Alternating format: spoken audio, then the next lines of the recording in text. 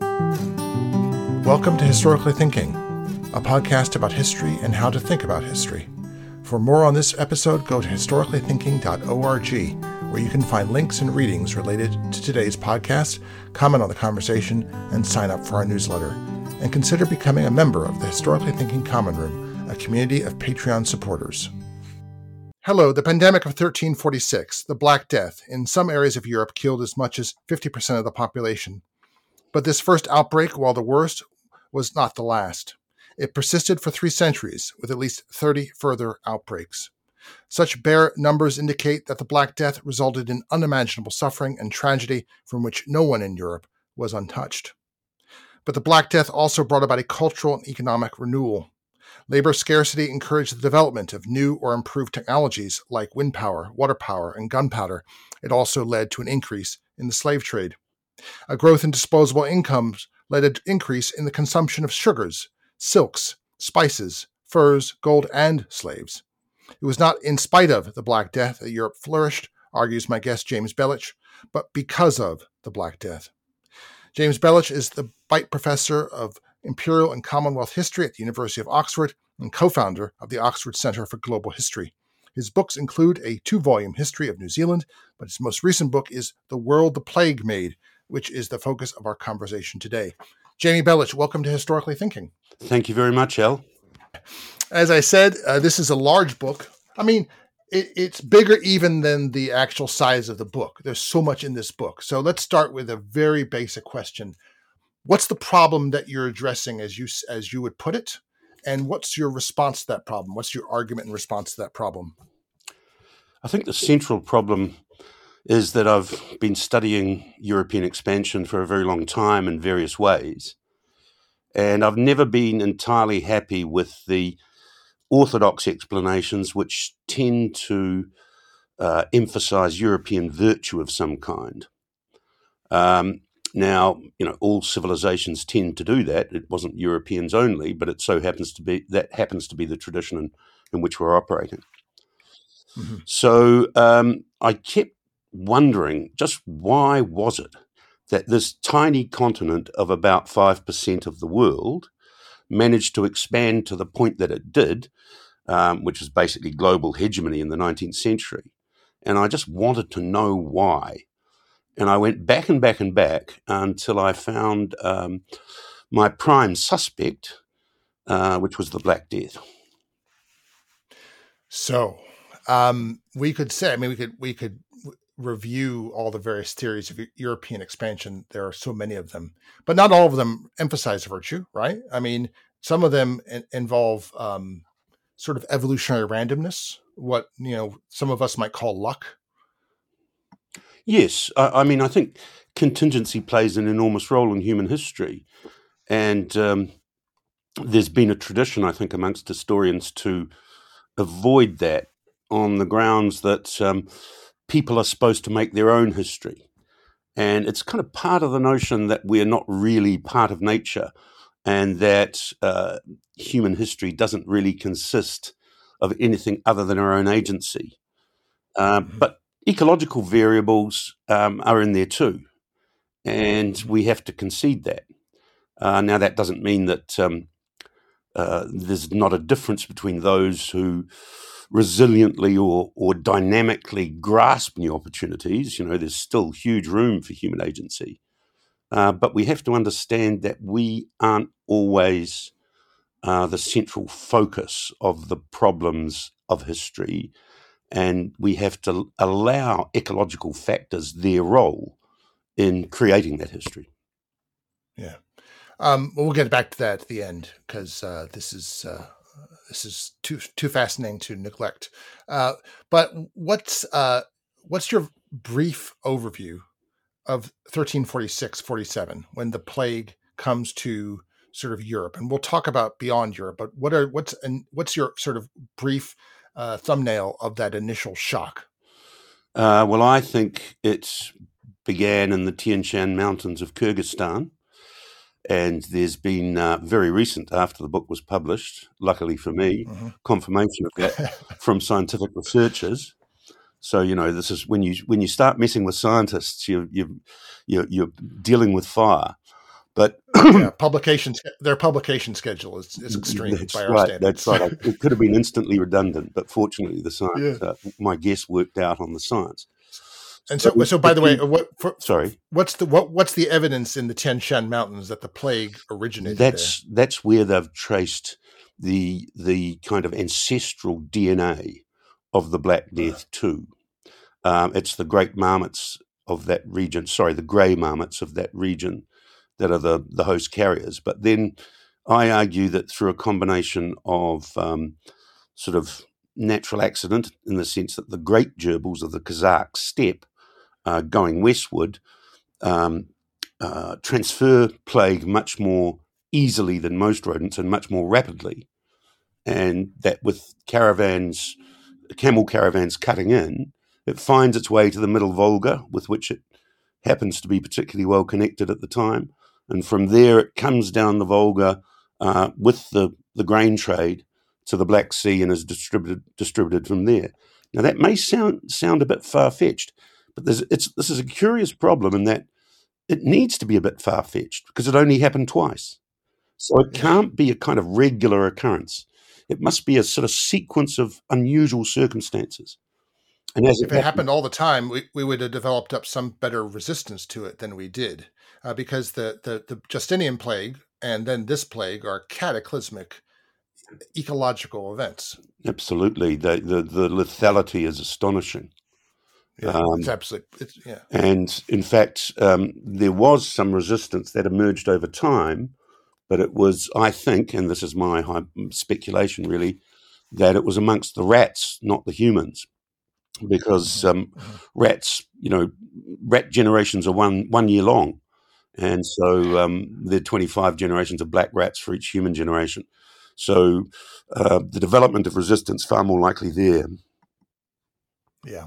And so my ancestors, the Genoese, who very much friends of this podcast and who you discuss at great length, the bad boys of the Middle Ages, they're the ones that spread it with the grain and slave trade out of the Crimea to the various ports of the Mediterranean. Yes, we've got a lot to thank the Genoese for, that's for sure. I don't know whether I'll be welcome in Shower anymore, but on the other hand, they're an extraordinary dynamic kind of culture, not just state, because it wasn't just the state; it was the Genoese network. The state stunk, as I think we can agree. But the culture is interesting. But so it spreads out, and it's extraordinary how fast. And if we had a time lapse map, we would see it move like a wildfire in Southern California or Australia, moving from place to place, country to country, city to city, following the trade networks.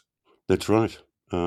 So it's a joint venture between ecological accident that develops this peculiarly lethal disease, its linkage with various other natural accidents, as it were, with human connectivity.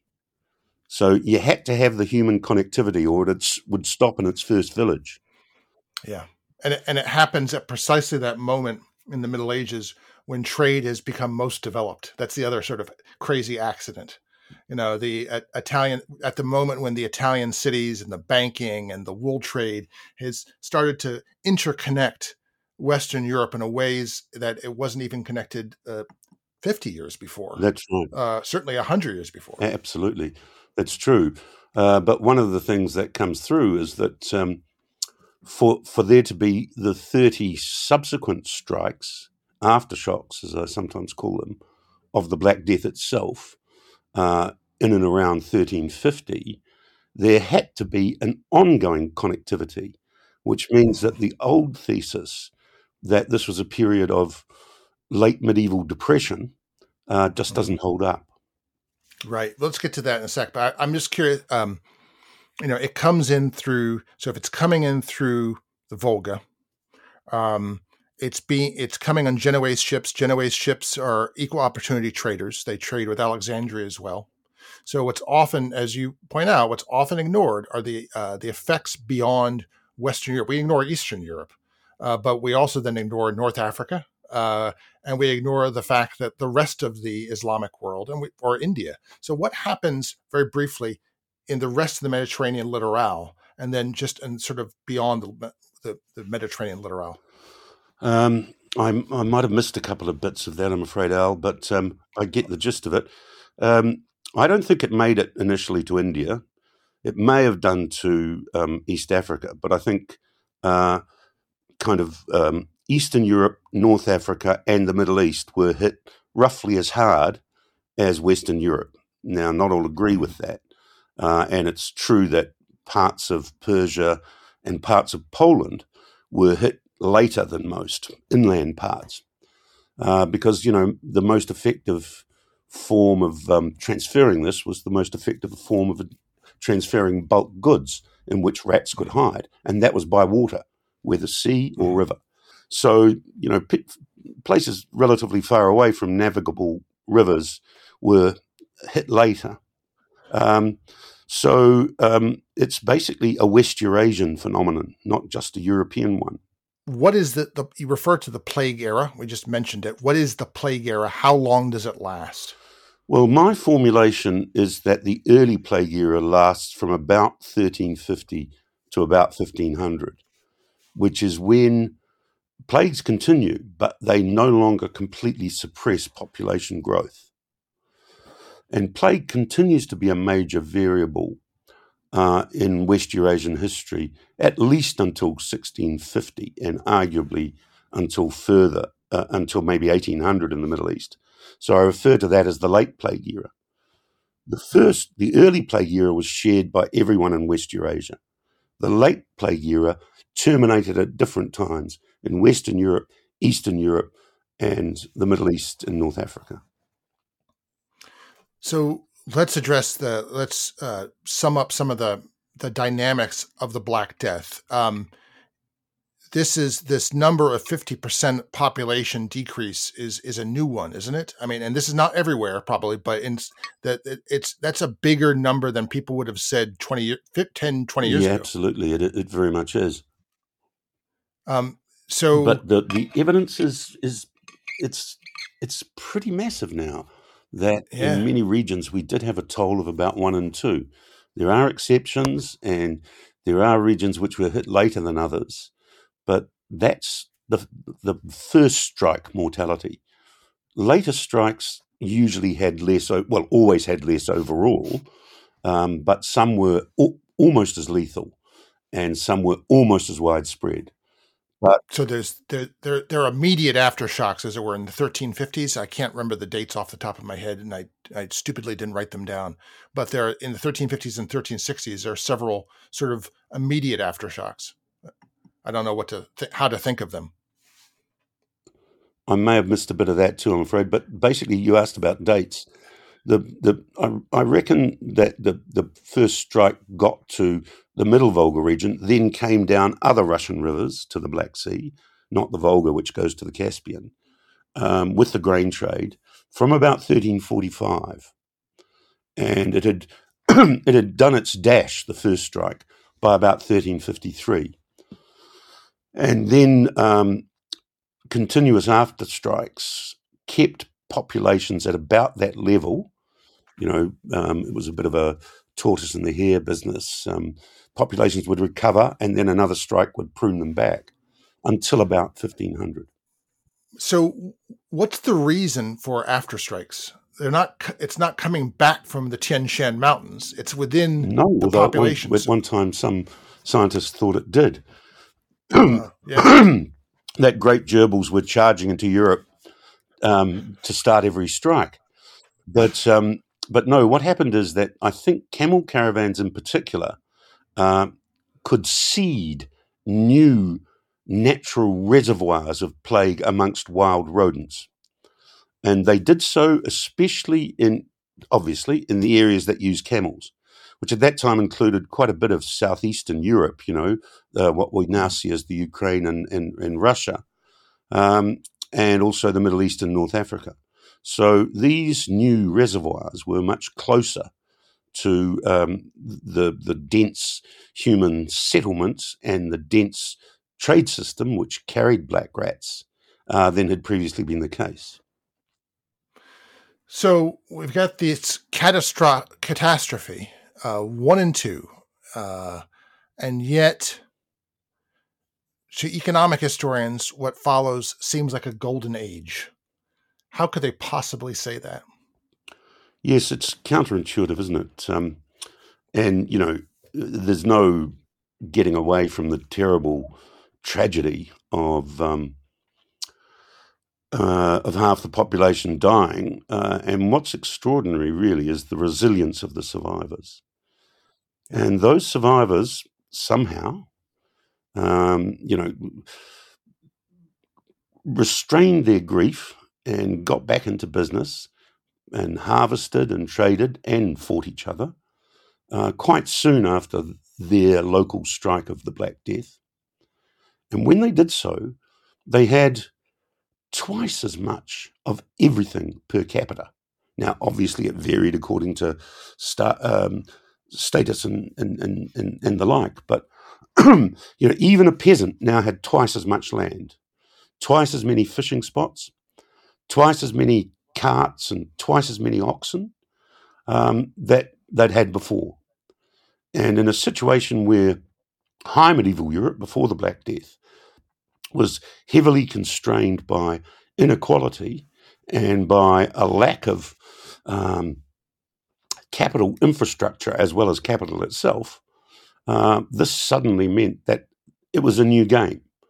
And productivity per person in agriculture went up sharply, not per seed and not per acre, because labour was now scarce and there was no point in being careful about the weeding or the scything. You got it done as quickly as you could, and you used the most fertile acres, and you had more animals to plough and provide manure. So it was a different game. And so there's a couple points there. Sorry, for peasants. You go ahead. Just one thing. So that I'm trying to think of how to push back against this. So I might have 40 acres now if I'm a peasant, but so what? I might have just been able to do 20 acres before. How does having 40 acres instead of 20 acres, how am I going to do 40 acres when I could just barely do 20 acres prior to the Black Death? You will take the 20 most fertile. Okay. Instead of doing 10 infertile acres, you'll do 20 fertile acres. Mm-hmm. And you'll have twice the oxen and twice the implements, including much more iron for your ploughshare and so on. and so you will be more productive per capita.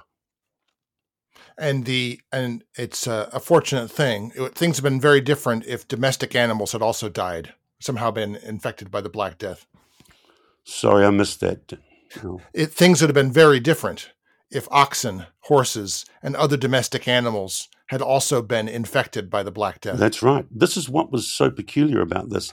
Other catastrophes like famine or earthquakes or tsunamis, they tend to destroy, well, certainly tsunamis and earthquakes and volcanoes, property and domestic animals as well as people.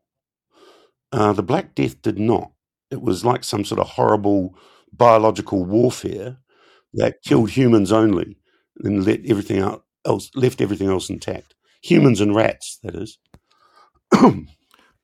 So who benefits in this golden age, and for how long? Could you repeat that, please? Who benefits in this golden age, and for how long? Most people benefit for the first 150 years, including for the first time in centuries, the lower orders.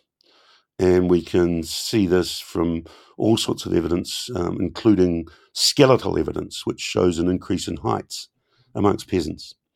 The higher orders benefit even more, especially the sort of emerging middle class traders. Kings and princes and bishops do pretty well too, because they inherit twice the manors and twice the kingdoms that had previously been the case. So it's across the board until about 1500. After that, the population starts to increase and the peasants lose their leverage. There is now a surplus of labour in this reorganised low labour regime. And so the Golden Age ends pretty swiftly for most peasants after 1500.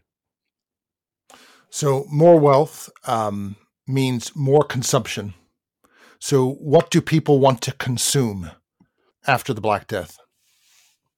They consume kind of what they did before, but in larger quantities and across a larger range of social status. And so you'll find that the demand, for example, for cured fish, mainly cod and herring, which is important for Lent. And after the Black Death, the last thing you want to do is annoy God again.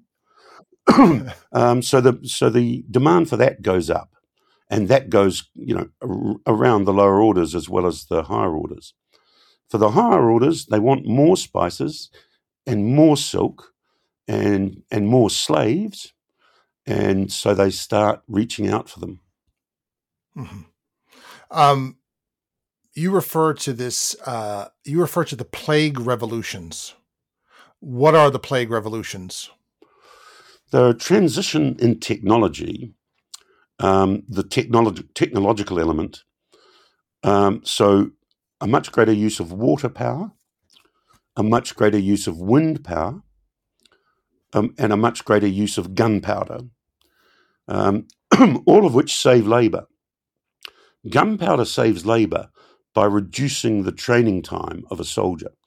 It takes you 10 years to train a good archer. It takes you 10 weeks to train a decent musketeer. So there's a sudden big uptake of firearms, not because they're necessarily better yet in terms of the muskets compared to bows, but because they require much less training.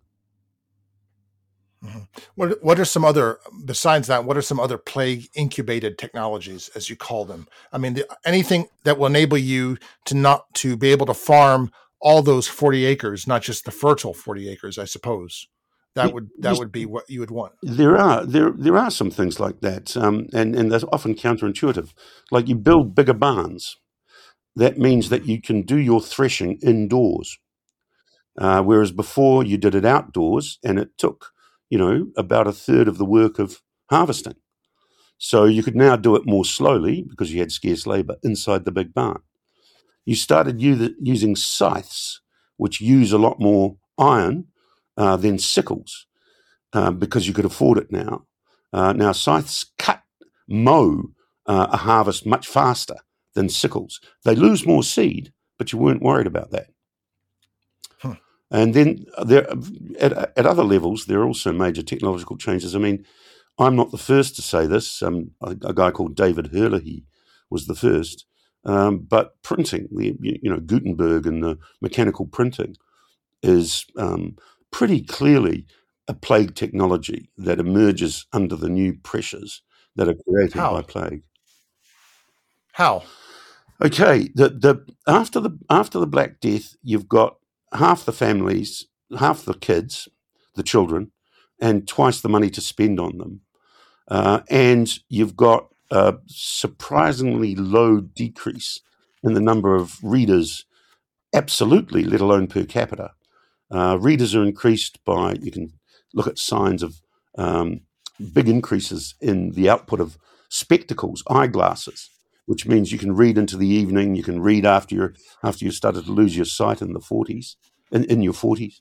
There's much more window glass produced, and this gives people better light, much more whale oil to supplement wax candles for lamp. So you get a bit of a kind of a literary transition, a visual transition, more readers. They buy up manuscripts after an initial dip at a great rate, and they start developing techniques to speed up scribal productivity. And, things like, I don't know whether you're old enough to remember those sort of blue sheets you put under a piece of paper when you're handwriting a letter to give yourself an extra copy. I mean, things like that emerge in this period.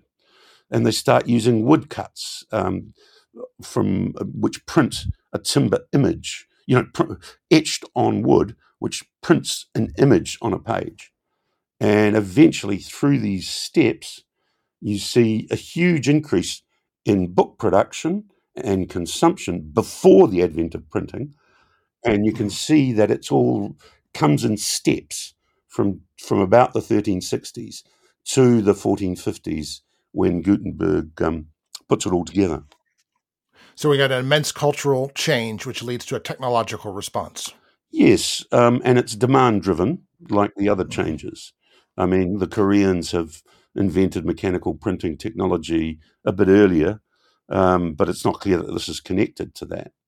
And there's also the scribal transition has been forgotten. And although print technology doesn't go to Eastern Europe or to the Middle East, the scribal transition, many more scribes, many more notaries, many more artists assisted by the changes in providing light to read, they do extend to the rest of West Eurasia. And they enable states like the Ottomans and the Russians to run big armies and run centralized states. They help in the West too, but it's really the Ottomans who do it on a grand scale first. And these things are changing with you go into many details: armor, swords. There's more iron. And then that leads to better steel. All those, and of course, ships. As you have. Ships are really the key technology in some respects. There is better steel armor, and there are better steel crossbows, but eventually they're outcompeted by their rivals, namely firearms, which are too powerful for any kind of armor to stop. But as far as ships are concerned, what happens after the big hit, the Black Death in the 1350s, is that because labour's so expensive, there's a shift from oar power to sail power, which is obviously cheaper, and to bigger ships, which use less labour per ton of cargo capacity. And this shift goes through various traceable steps and eventually results in a 3-masted, full-rigged ship, which doesn't need any oars at all. Now, that's a big, big shift for any society, because prior to that, your sail-only ships were used only in particular seas and particular seasons for which they were built. Now you have a generalist sailing ship, which can more or less survive and maneuver in any sea and any season. And it comes to be called the carrack, and then the military version comes to be called the galleon. You make the interesting point that these revolutions tend to plateau after 1500. Could you explain that and why? I'm sorry, I missed that. Was it why the revolution kicks off in some places and not in others? Or? Yeah, let's go with that. Yes. Well, there are pre-existing advantages. For example, to take full advantage of the new use of water power to create blast furnaces, which greatly increase iron production, you have to have the fast-running water supplies, and you had them more in the north than in the south.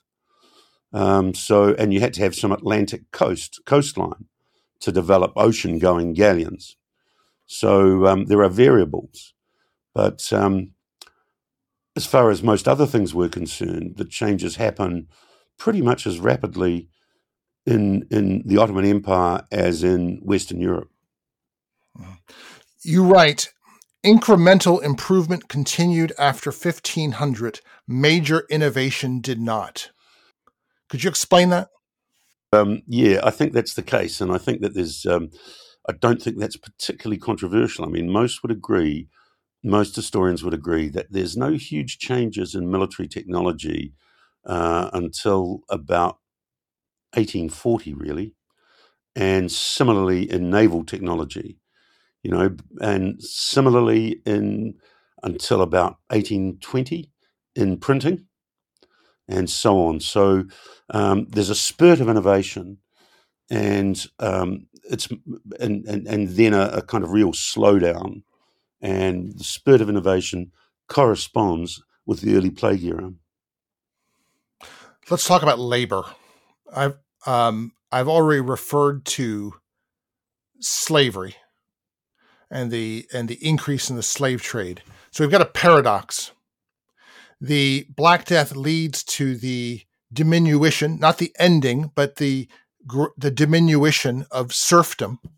But at the same time, it's leading to new forms of chattel slavery. Would that be an accurate sort of that these two things are crossing? Yes, the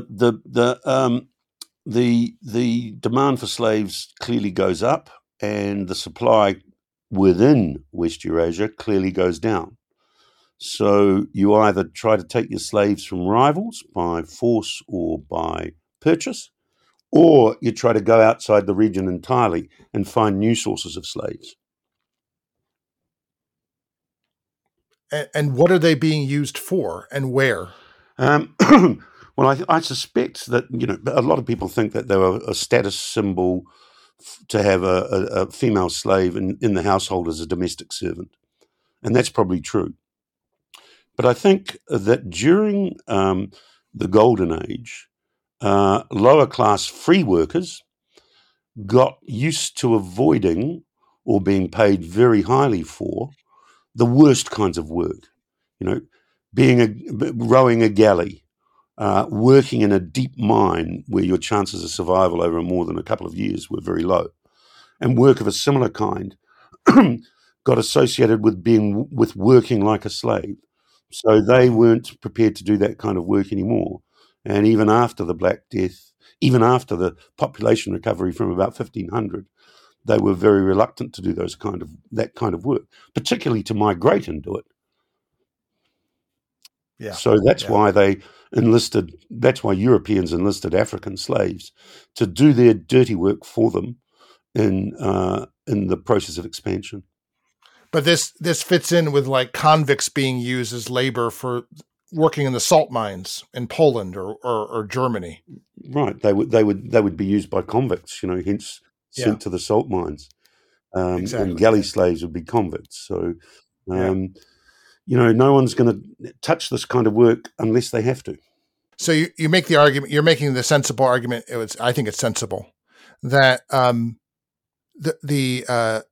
theoretical racism follows sort of practical and cultural racism. Yes, I think that that there's a kind of emergence of racism, though I'm not sure how closely it's connected to the Black Death, that arises from its utility for expansion, and the notion of oppressing other people's, dispossessing them or using them as slaves obviously makes racism convenient to justify that. But even more, I think, the people who went to the Americas, for example, wanted to continually assert their parity with metropolitans. There was an idea that if you moved to the forests of the Americas or to the wilderness of any kind, you would degenerate and you would cease to be a first-class, first-world citizen. Now, this is the settler counterattack ideologically, and you can see it coming through in people like Benjamin Franklin later on, saying that no, because it's race from which our shared virtue derives, we have got just as much of it as you, even though we're out here on the frontier and you're back there in Paris or Barcelona. So it emerges, I think, in the 15th century, essentially first in Spain, because Spain's the first to engage in this kind of exercise on a large scale. Mm-hmm. But can we talk briefly? Well, you're very good at coming up with, I don't know what to call, very catchphrases, terms. I really admire your ability to come up with things like this term crew culture. We should talk about later how you come up with these phrases. I don't know how you do. There's so many of them, but they're so helpful. So what is crew culture? And because it strikes, this is a hugely important insight. Yeah, I actually came up with it when I was working on the history of 19th century New Zealand and of other settler frontiers, including the American West. And basically what comes through is that people assume you've got town folk and country folk. But in fact, in these sort of booming frontier communities, you've also got a third sector, which is single men working in crews. Now, not just naval crews, but any kind of team, labourers, navvies, lumberjacks, whalers, sealers, buffalo hunters, as well as the obvious soldiers and sailors. So a culture emerges around these occupations, which means that you can shift from one to the other and kind of know where you are. The crew may be new to you, but like a school classroom, there's a desk, there's a teacher, there's chalk, and there's a blackboard. So you basically know where you are. And what I added to this when looking at the Black Death thing was that I suspect if not the very emergence, but certainly the supercharging of crew culture was a consequence of the Black Death. Because after the Black Death, one of the first developments you see is areas which were marginal for growing grain, giving up on it because it's just too hard in the context. And they can now import it either by waterways from a distance or from the valley below, short range. So they just stop doing it. Now that means that their men turn instead to things like dairy farming and sheep raising and linen production. It means that their men are surplus to requirements for part of the season, and they therefore can go out and work elsewhere. Now, as those developments increase, they can actually go out for years on end. So you get these mobile, disposable males who provide a cutting edge for European expansion overseas and for European militarism within Europe. Yeah. You can see that immediately that despite the Black Death, why does Edward III's army, I don't know if it increases, but it stays more or less the same. And then we've got the routiers, we've got these the brigands throughout. I mean, there's the immense. They really take off after the Black Death, right? Which is so counterintuitive. It's so counterintuitive, but this makes when you realize that there's a continual crew culture from those routiers all the way through Francis Drake and Jamestown and onwards to a bunch of lumberjacks getting off the train in, I don't know, Brainerd, Minnesota, right, half in the bag and setting up a lumber camp. Absolutely. You see that there's a continual sort of crew culture going on from that moment. And it tends to have the same characteristics. When you get paid, you take your money and you drink it as fast as possible. Yeah, exactly. But the other beautiful thing about this is you read something like 2 years before the mast, Dana's account of a rich Boston boy going to the West Coast. Crew culture is the same for like in Moby Dick or a lumberjack, or a navvy, they're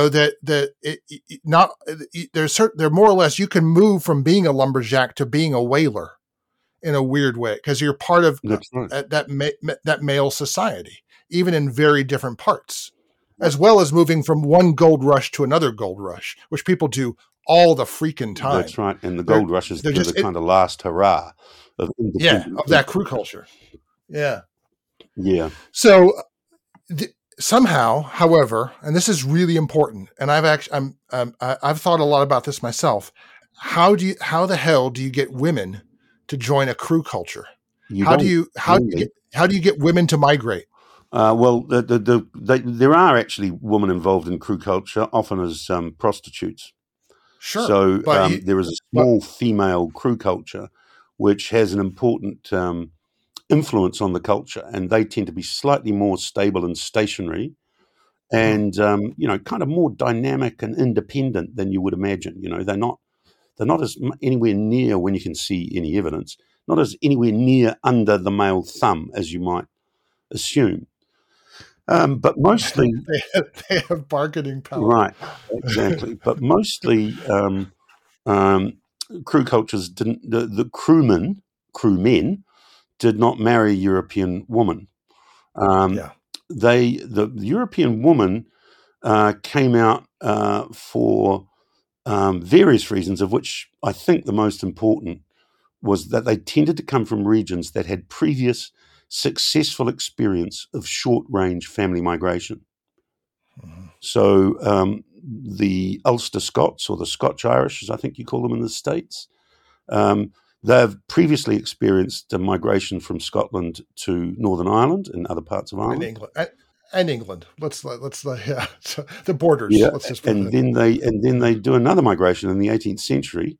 The first mass migration in the world, arguably, across to the 13 colonies. Similarly, in Spain, most of the women come from Andalusia, which has been recolonized by the Spanish after the Reconquista. Similarly, it's the Atlantic islands like Madeira, which provide a hugely disproportionate number of the Portuguese women that go to Brazil. So it's these areas with previous experience. But the other gender dimension, I think, is equally interesting. Back in the crew regions, which were the sources of these crew cultures, that tend to be coastal or mountainous or both, half the men never come home. And so the cemeteries, have half as many men as they have women, adult men, I mean. Like the Basque Country would be a classic example of this, the mountainous by the sea. Right. So many Basques in colonial Mexico. Right. Given their population. Right, and there are some even more like Galicia and Switzerland was one too. For soldiers, they didn't necessarily go to the Americas, but so back in the home country, women have much more power. Back in the crew regions, you find that that there's quite a high rate of illegitimacy, but that it's kind of woman led. It's understood that. Your husband's away for 5 years, so what if you take a couple of lovers? And there's folklore that says when your husband comes back, you hang his trousers on the washing line so that your lovers know to stay away. And so there's an extraordinary sort of two-faced gendered history here, which applies both to settlers and to get European settlers. If you're racist enough to assume that at least their mothers, that both their mother and their father have to be European to maintain your racial parity, you really have to work hard, and they're still a minority, and it's only from these particular regions that they come. It's women that mattered in the reproduction of European societies overseas. Mm-hmm. What is the expansion kit that the plague created, and what were its effects? Well, it's my little term for a package of things, including galleons, guns, not just muskets, but also cannon. The thing about cannon was that if you've got a ship carrying 30 or 40 cannon in a broadside, that even a small crew can defeat any other craft, defend itself from any other craft at sea, except its own kind. Now, it can't do much inland, and so a lot of European expansion is actually restricted in Asia in particular to the coastal regions. But on top of the guns and the galleons, you've also got your crewmen, which is part of the expansion kit, and the kind of literary, bureaucratic machinery, I guess you'd call it, that enables you to stay in touch with the homeland, ask for reinforcements, report back, and basically cruise around until you find a weak spot. Now, the expansion kits of Ottomans and Russians are a bit different, but that's the maritime version. And it can include sort of unintended biological warfare. Until big steamships in the late 19th century, you couldn't carry plague across oceans, but you could carry some other diseases which plague-enhanced connectivity had distributed through the whole of Europe by about the 1490s. Smallpox, for example. And eventually you could transfer these to the Americas, say. And of course, most Europeans by this time had smallpox in their youth, so most had a degree of immunity, which peoples like the Aztecs did not share. So suddenly, when you arrive in Mexico, the opposition starts falling down dead before you even point a gun at them. Mm-hmm. You have 4 chapters devoted to the Muslim South, and so I don't want to neglect that in the course of our conversation. What changes did the Black Death cause in the Muslim South?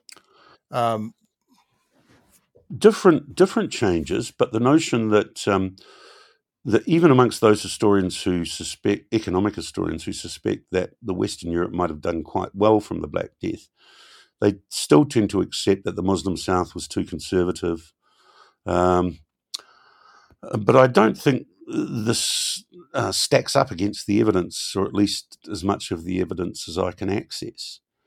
You actually find that the uptake of guns is very, very nearly as early as that of Europe. Now, they are derived from Europe, Muslim guns, but most European guns are derived from the sort of heartland of gun production, which is in and around what's now Belgium, and in a belt stretching down to northern Italy. So they adopt that.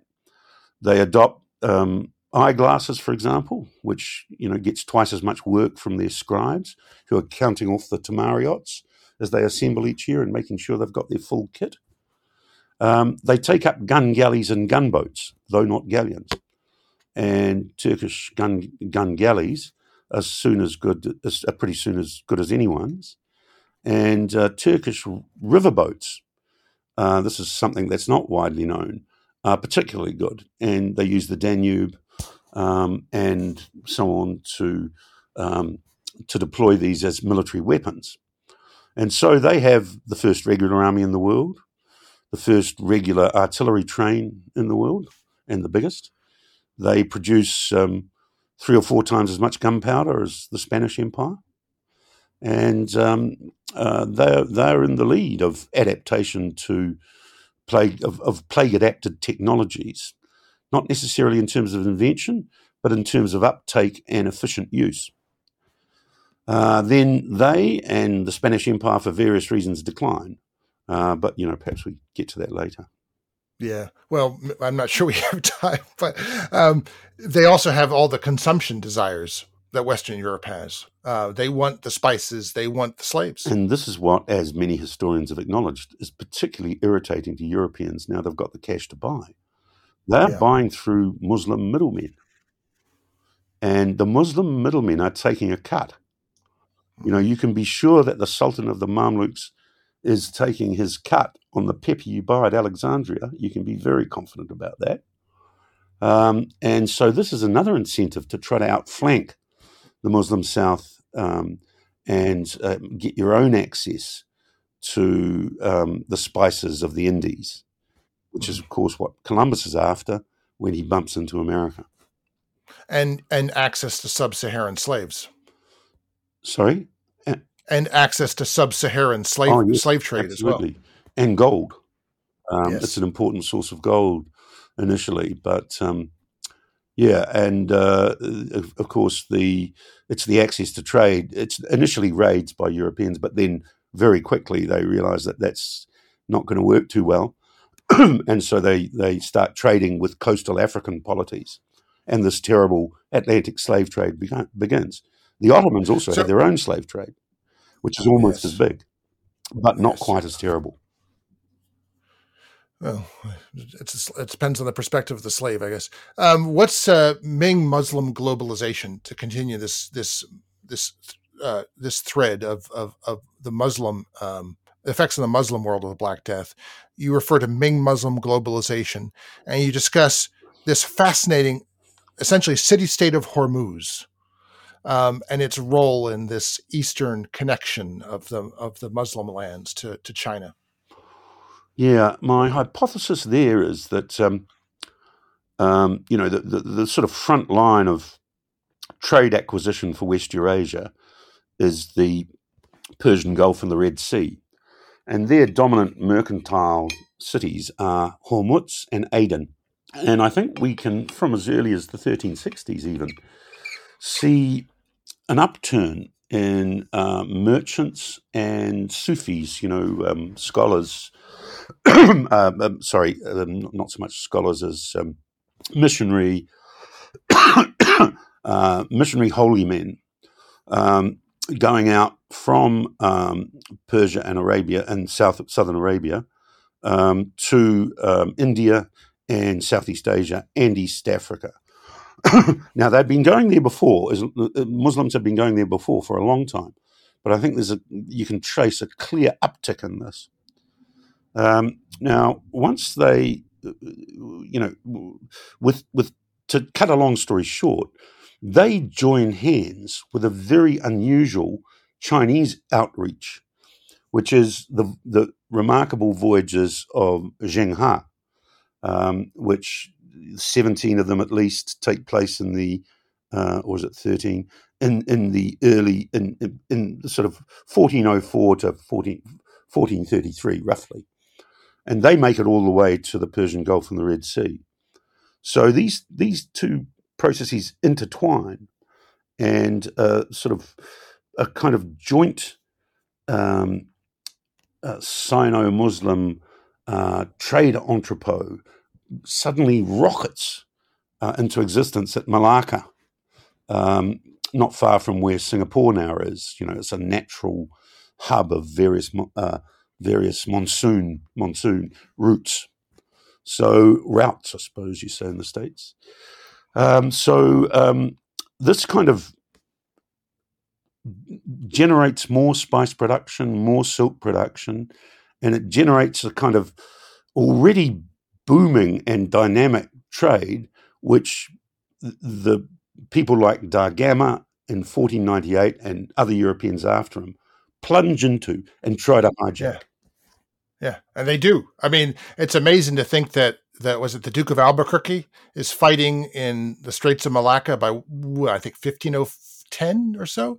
They basically are hijacking. They've stumbled into this pre-existing network, which they then appropriate for themselves. Right. Yeah. And they don't entirely succeed in appropriating. It's far too big. I mean, in a way, it's but they do. There's you've got the Indian Ocean divided into the Arabian Sea and the Bay of Bengal. You've got Southeast Asia. You've got the China Sea. There are different sort of things in that, and the Chinese might dominate in one, and Malacca might, or Aceh really, after Malacca's been taken by the Portuguese, might dominate in another, and Southern Arabia might dominate in another. But it's the Europeans who come at least second in each. Mm-hmm. So they have access to more than one, and they can bring stuff all the way from Nagasaki to Europe. And suddenly they've cut out the middleman, even though the middleman is still operating. Mm-hmm. Yeah. Finally, it also makes sense that there are Muslim colonial empires, just as there are European colonial empires. I mean, really, when I think about it, reading the book, of course, the Ottomans in southeastern Europe is a colonial empire. Albania is a colonial space as far as the Ottomans are concerned. Yeah, but there are others. Yes, it kind of depends on your definition of colonial empire. Exactly. The common usage seems to be that it's an empire. It's a metropolis connected to its colonies by sea. Mm-hmm. Now, I suggest that it doesn't have to be by sea. It could be by some sort of long-range trail that gets you from A to B, from A to C, let's say, without much affecting the space in between, which is B. So an American analogy would be the period when early Californian history, when there's a chunk of real American settlement around San Francisco in the 1850s, but there's nothing really between that and the Mississippi River, or not very much.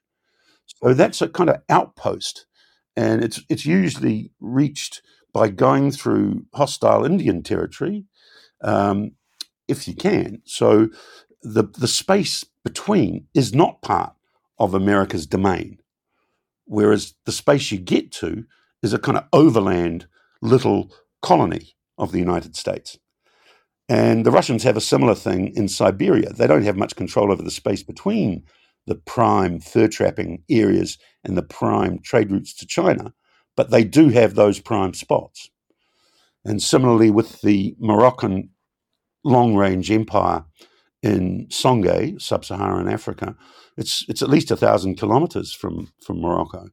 And you only get there by camel caravan, not by caravel convoy. But it's similar. They use the same techniques as the conquistadors, possibly even some of the same personnel, because they've got a lot of Spanish renegades with them. They use guns. They even use gunboats on the Niger River, which same as the Spanish used them on Lake Tenochtitlan in Mexico.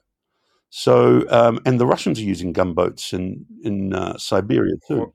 Or the Ottomans are using on the Danube, as you said earlier. This is the same sort of thing is going on in all these places. That's right, and the Mughals use them too, in Bengal in particular. So we have to stop talking about the actual history, and let's talk about something about how you came to this book. For you, this book follows very logically on everything you've previously written. Would that be right? Yes, it does. I've always been after the pot of gold at the end of the rainbow, which is a kind of non-Euro biased explanation for Europe's remarkable expansion. And in getting there, I'm afraid I had to accuse the Middle East and North Africa of being colonialists too. But there must have been, so you've been collecting notes for this for a long time, but there must have been points when you were putting this together and you were thinking, am I mad for doing this? This is just too much. Every second day. No, it was, the trouble is you don't really realize how, you don't really realize, I don't know, it's something like forgetting the pain of pregnancy, perhaps. After you've written a big book, you kind of sort of deliberately forget just how difficult it is. And there have been times when I always... Your books are all big, though. You wrote... is that your first book was actually 2 volumes? That was A History of New Zealand? Is that the first? Yeah, well, no, my first 2 was... This is number 6. Okay, monographs. But you've already got a 2-volume history in your in your rearview mirror. So I guess this was short compared to that. No, not really, because they now make bigger books. But no, this was particularly difficult because, as you can see, it covers a lot of histories and a lot of topics and a lot of regions, and it's and this is something I did do in my New Zealand histories too. It kind of second guesses the experts, which seems ungrateful because you're also reliant on them. But the hope is that you can provide a sort of comparative breadth, which will enhance their depth, as well as vice versa. So it basically shows, I think it's a technique of global history that tries to use useful perspectives from wherever it can get them to focus on particular problems, in this case, the rise of Europe. I think they can give us a kind of broader understanding of some old historical problems, as well as create some new historical problems, no doubt. When I was an undergraduate, these are the kind of books I like to read. And I thought that if I became a historian, they were kind of the books I wanted to write. But I think grad school beats it out of you. Do you think that's fair? It feels to me this is you're going against the grain when you're writing. I don't know how good your Arabic is, but I don't know if you are able to read the archives about the city of Hormuz. Unfortunately for this one, I'd have to read about 100 languages to. Exactly. So this is not the way. this makes me feel very uncomfortable just even thinking about attempting something like this. I feel guilty. Yeah, there's a strong and to some extent reasonable assumption that you should be skilled in your speciality and not go beyond it. Now, if you're going to stick in one speciality, that's good. But as soon as you start to go to try to compare 3 or 4 or 7 or 21, it becomes non-viable. And you either leave those kind of synoptic books to, shall we say, dogmatic theorists or to populist historians. There are some very good popular historians.